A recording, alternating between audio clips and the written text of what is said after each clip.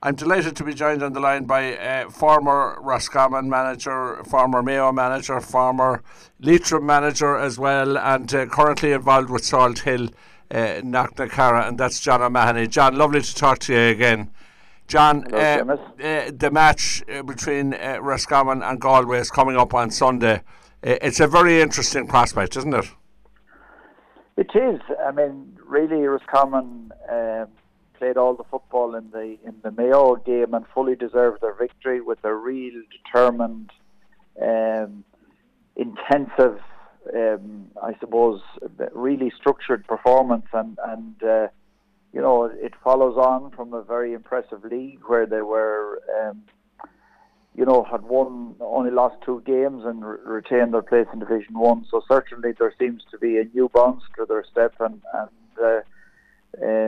Davy Burke and all his players and backroom staff have obviously done a great job in getting to the right pitch for the championship. And certainly I see next Sunday's game as very much a 50-50 affair. Absolutely. Now, Galway, of course, were beaten by Mayo in the league final, but looking at it myself, I think that while Mayo are very strong overall, Galway have a better attack than Mayo would have, so Roscommon are going to have to deal with that.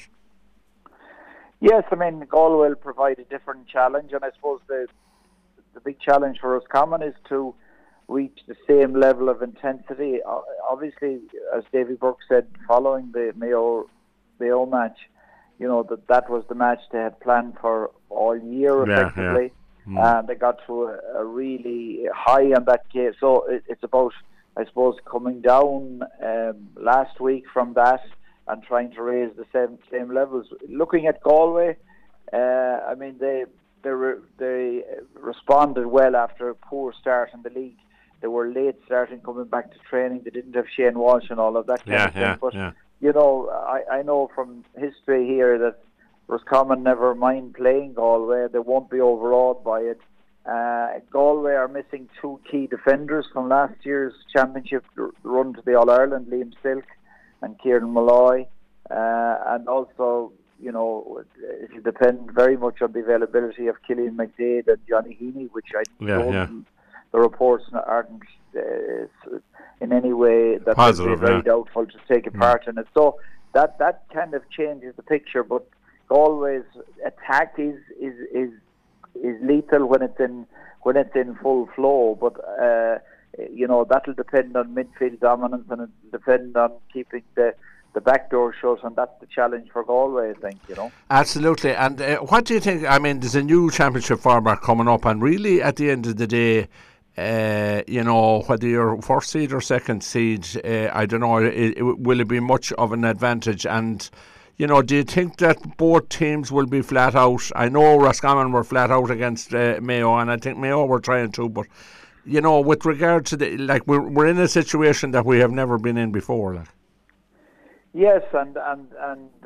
that's, I mean, people are kind of heralding almost the demise of the provincial championships, but I suppose the Mayo Roscommon game and last Sunday's game between Tyrone and Monaghan have certainly given a shot in the arm to the provincial championships, and I think all of us, I was lucky enough to win a good number of provincial championships, and I valued each one of them, but there is, I suppose it's ironic in a way that teams that go out, like Mayo are out since last week, and they're going to have 6 weeks free. That's so right.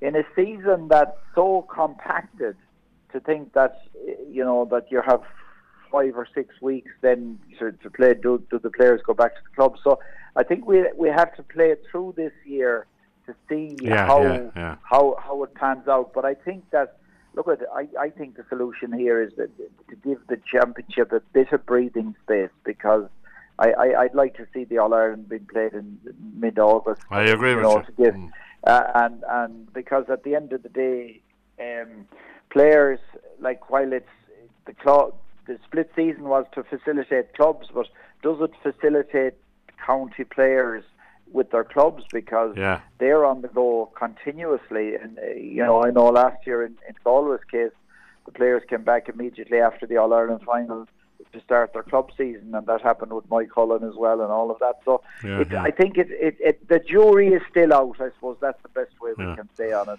until we get through. Because a lot of people didn't realise as this year's championship started that it's a different championship to last year's one, where you have the groups.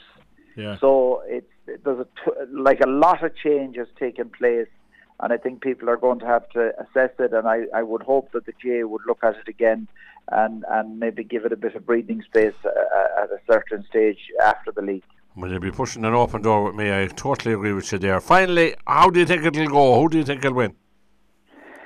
Well, look, I don't know. I mean, I would have thought, to be honest, I knew that Roscommon would have put up a huge challenge to Mayo, but I thought because of the lessons of history that they might have been more focused.